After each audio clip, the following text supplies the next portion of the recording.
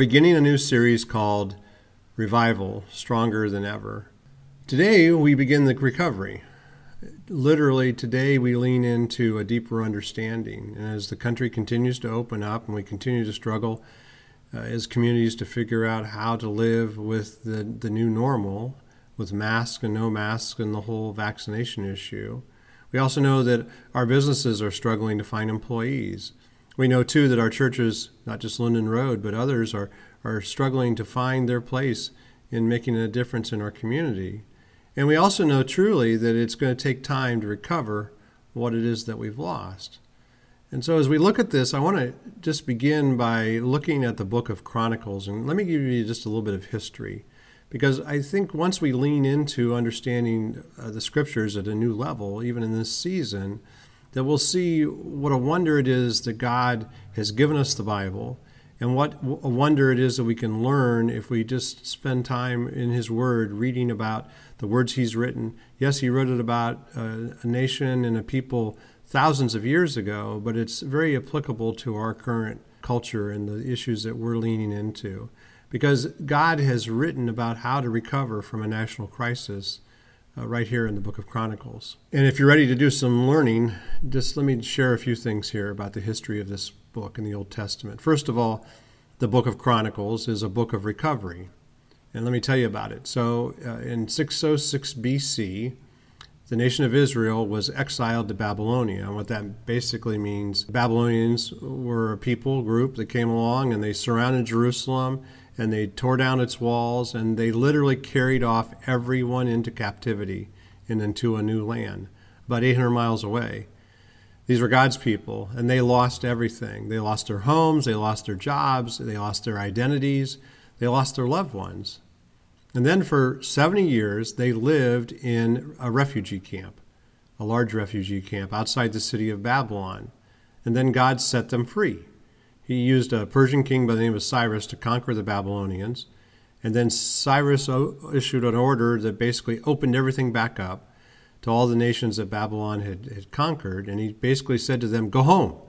It's back to normal. Well, it really wasn't normal, but he told them that they could restart their businesses and their jobs and that they could worship their God. And that's what the Israelites did. And so in 536 BC, they went back home. They returned.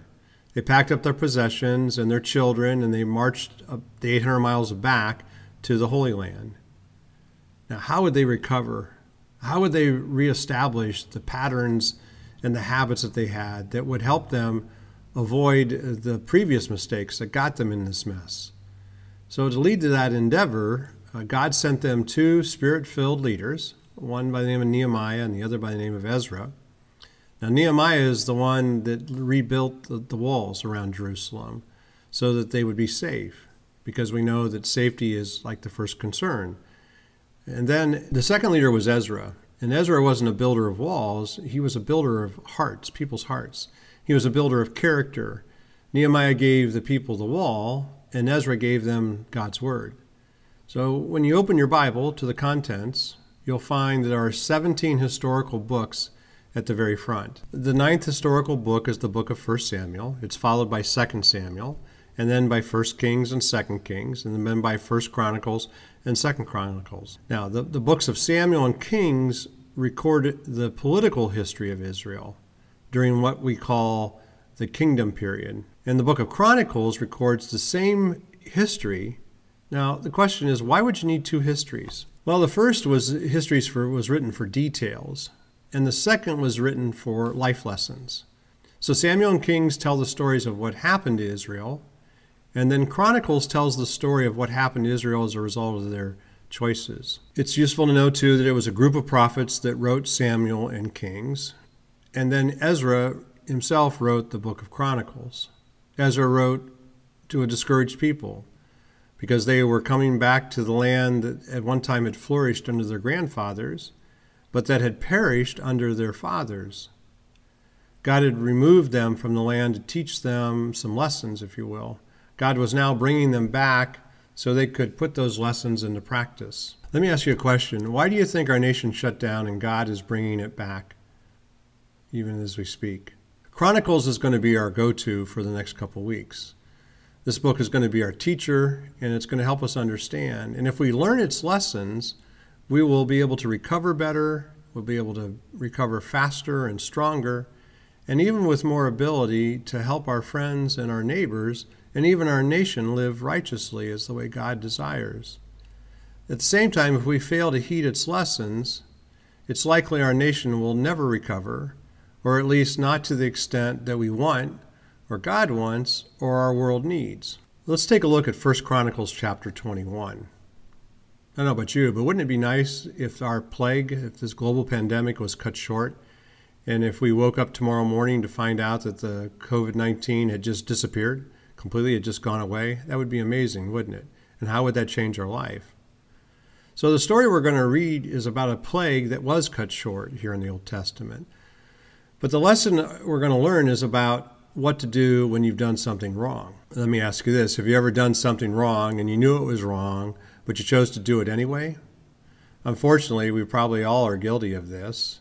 And as we look at today's story, King David is no exception. David was one of the greatest leaders in Israel's history. And yet we know he failed many times. And yet at the same time, we know that God still loved him and God still used him. Now, the story of 1 Chronicles 21 is a story specifically chosen by Ezra to teach us a lesson about how to restart. His lesson for us today is about starting over with God when we've offended him or disobeyed him. To teach us this lesson, Ezra selects not what we would consider a huge sin in the life of David, but it's actually a small, little obscure sin that David commits. Ezra doesn't tell us about the big sins that David committed, like adultery with Bathsheba, or when he murdered Uriah the Hittite, or even how there was the rebellion of his son Absalom. Ezra tells us the story of doing something that sometimes isn't even always wrong. And I'm wondering, do you know what this is? Well, in our evangelical tradition, we have a whole list of sins, right? Fatal sins.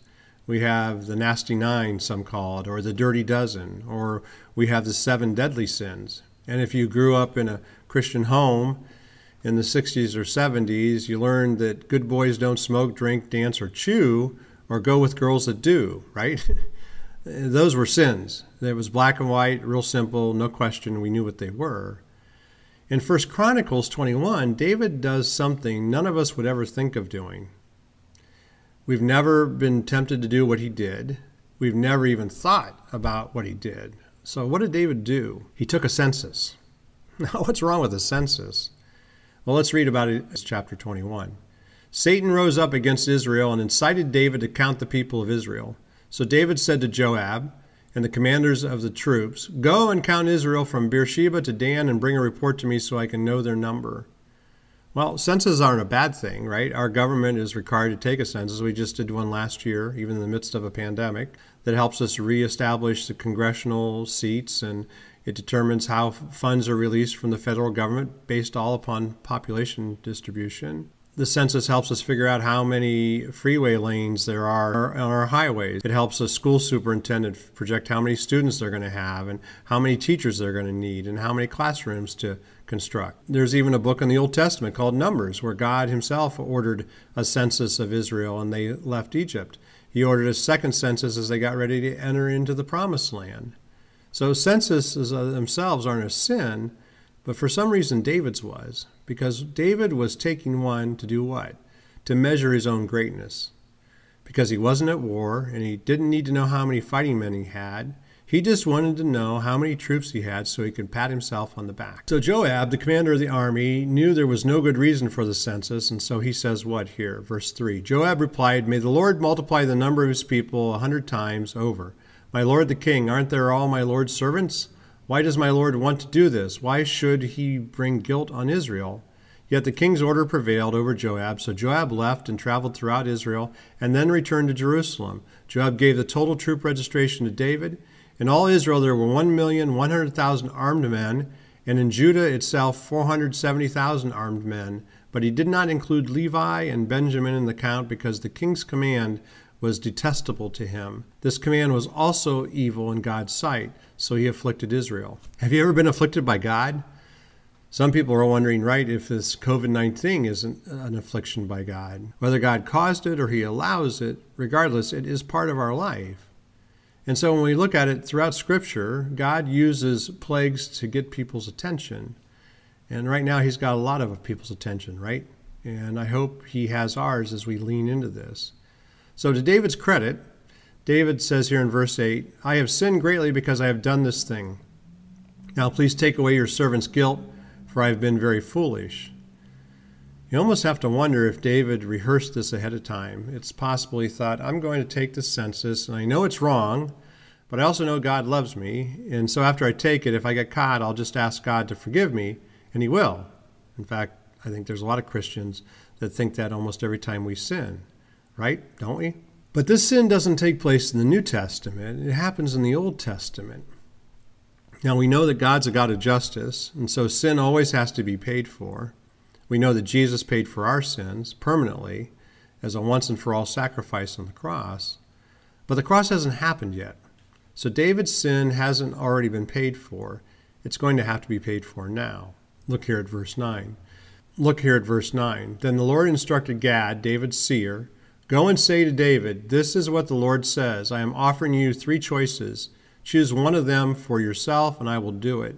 So Gad went to David and said to him, This is what the Lord says. Take your choice. 3 years of famine, or 3 months of devastation by your foes with the sword of your enemy overtaking you, or 3 days of the sword of the Lord, a plague on the land, the angel of the Lord bringing destruction to the whole territory of Israel. Now decide what answer I should take back to the one who sent me. One thing we know for sure is that sin is always painful, and so is paying for the price of sin. So if you're David, how would you choose between famine, war, and plague? Here's what happens, verse 13. David answered Gad, I am in anguish. Please let me fall into the Lord's hands, because his mercies are very great. But don't let me fall into human hands. So the Lord sent a plague on Israel, and 70,000 Israelite men died. Then God sent an angel to Jerusalem to destroy it, but when the angel was about to destroy the city, the Lord relented concerning the destruction, and said to the angel who was destroying the people, Enough, withdraw your hand now. The angel of the Lord was then standing at the threshing floor of Ornan the Jebusite. When David looked up and saw the angel of the Lord standing between earth and heaven, with his drawn sword in his hand stretched out over Jerusalem, David and the elders, covered in sackcloth, fell down. David said to God, Wasn't I the one who gave the order to count the people? I am the one who has sinned and acted very wickedly. But these sheep, what have they done?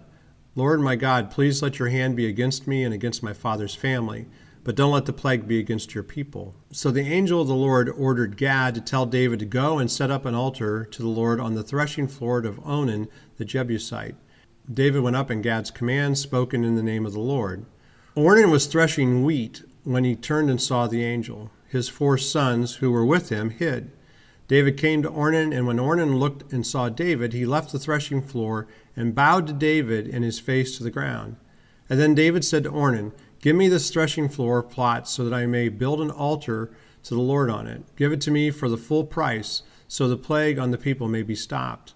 Ornan said to David, Take it, my lord. The king may do whatever he wants. See, I give the oxen for the burnt offering, the threshing sledges for the wood, and the wheat for the grain offering. I give it all. King David answered Ornan, No, I insist on paying full price, for I will not take for the Lord what belongs to you, or offer burnt offerings that cost me nothing. So David gave Ornan 15 pounds of gold for the plot. He built an altar to the Lord there and offered burnt offerings and fellowship offerings. He called on the Lord, and he answered him with fire from heaven on the altar of burnt offering. And then the Lord spoke to the angel, and he put his sword back into his sheath. At that time David offered sacrifices there, when he saw that the Lord answered him at the threshing floor of Ornan the Jebusite. Now what's interesting, and one of the reasons that Ezra tells this story, is to help the Israelites understand the history of their temple and why it was located where it was. Their temple was destroyed by the Babylonians. It's now the dwelling place of God on earth. It's the one place they were allowed to make sacrifices to atone for their sins. It's critical they rebuild the temple. So Ezra wants them to understand why the temple was built where it was. And this is the story that explains that. The angel of the Lord stops his plague at the threshing floor of Ornan, the scripture says. A threshing floor is a windy place. It's usually the top of a bluff or a cliff or on a hill where there's just enough wind so that when the farmer brings his wheat there, he can take a pitchfork and he can throw it up in the air. The wind will blow the chaff away, and the kernels of wheat, which are heavier than the chaff, will fall back to the ground for the farmer to collect. Now, Ezra doesn't tell us this because everyone reading the story knew it, but the threshing floor of Ornan was located on the ancient Mount Moriah. Have you heard of that before? Moriah? And we know what happened there? It actually happened 1,500 years earlier. To get the full story, we have to go back to Genesis chapter 22, where God says to Abraham, Abraham, take your son, your only son, whom you love, and go to the land of Moriah and sacrifice to me there. So Abraham takes Isaac to Mount Moriah, where he straps him to an altar and is about to thrust a knife into his chest when God says, Abraham, do not lay a hand on the boy. Now I know that you will not withhold anything from me because you did not withhold your only son. Ezra wants the people to know why the ground of the Temple Mount is on holy ground. Well, the plague of the angel of the Lord was stopped there, and a lamb was provided there in place of Isaac, the son of Abraham. So the second reason that Ezra wants us to know the census and plague story is because this story is our story. It's all about a do-over story. Like David, we've all done things to puff up our pride and from time to time, right? We may never have been tempted to commit adultery or murder, but we have all given in to temptation to commit little sins, if you will. Sins we know were wrong when we did them because God told us they were wrong. So Ezra is reminding us that it's the little sins that matter and must be atoned for. It's the little sins that can create huge sorrow, like this one did for Israel. 70,000 men lost their lives because of the vanity of one leader. So what's the lesson? Well, Ezra wants us to see this idea of forgiveness, what it looks like, and what happens when we repent. Ezra is teaching us, too, the costliness of sin. One man's sin, which didn't really seem like a big deal, but it did, right? One man's sin cost 70,000 other men their lives. Sometimes we think what we do in the privacy of our own minds is just between us and God. It's just a little sin, we say. It won't hurt anybody, except maybe me, but that's my choice. And besides, God loves me, so after I ask forgiveness, he'll let it go without any consequences. So we know that David's sin was small, and it was personal, and yet it was incredibly costly. And what was God's response? It was creative and instructive and ultimately merciful. God's response was creative in its choices. David, do you want 3 years of war, or 3 months of famine, or 3 days of a plague? That's creative, isn't it? God gives David a choice because he wants David to take responsibility for his own retribution. So David chooses. He chooses the option that allows for God's mercy. I'd rather fall into God's hands than men's hands, he says. So the plague starts, and people die. And as these numbers mount, David realizes the magnitude of his sin. I did this, he says. I caused this to happen. And what happened in David's heart is a roadmap to how God restores us. Ezra, in fact, uses this story to teach us how to reconcile with God when we've disobeyed him. It's a simple process, really. You might want to write it down. In fact, it's here in the worship notes. The first thing that Ezra encourages us to do is to admit our sin. David says, wasn't I the one who gave the order to count the people? He's saying, this is my fault. I caused this. I own this. The lesson of the census is that God relents when we repent. There's a principle here that God relents when we repent. When we sin, effects are put into place. The way to reverse them starts by admitting that you caused them. So the second step, Ezra's teaching us, is to take responsibility for your actions. David says what? Lord my God, please let your hand be against me and against my father's family, but don't let the plague be against your people. Before the plague comes, David says, please don't let me fall into human hands. And then after the plague arrived, he says, let your hands be against me. So we need to see here that every restart, every recovery begins with taking responsibility. We have to own what we've done and be willing to shoulder the responsibility for the harm we've caused. And then the third lesson for us is that once we accept responsibility, we have to make things right. And how do you make things right with God? Well, first you start by admitting your sin and taking responsibility. Sometimes you really don't have to know what more to do. David doesn't know what more to do, so God tells him. Now pay attention here in verse 18. So the angel of the Lord ordered Gad to tell David to go and set up an altar to the Lord on the threshing floor of Ornan the Jebusite. God tells Gad to tell David to set up an altar. Well, that's not a hard thing to do, right? David could do that easily. It's a few hours' work. He has to gather some rocks or some wood and build a platform there in the middle of the field. But let me read verse 18 again. He says, So the angel of the Lord ordered Gad to tell David to go and set up an altar to the Lord on the threshing floor of Ornan the Jebusite. Let me ask you a question. Do you think that when God asked David to set up an altar, he intended for David to do more than just set up an altar? He doesn't tell him to do any more than that, but what is God implying and expecting when the altar is built? And here's hoping that David is going to sacrifice something on it. So here's the most important lesson of this chapter. Ezra wants us to see what to do when we've disobeyed God and we've pushed him away. Ezra wants us to see how to restart after we've sinned, no matter how minor the sin.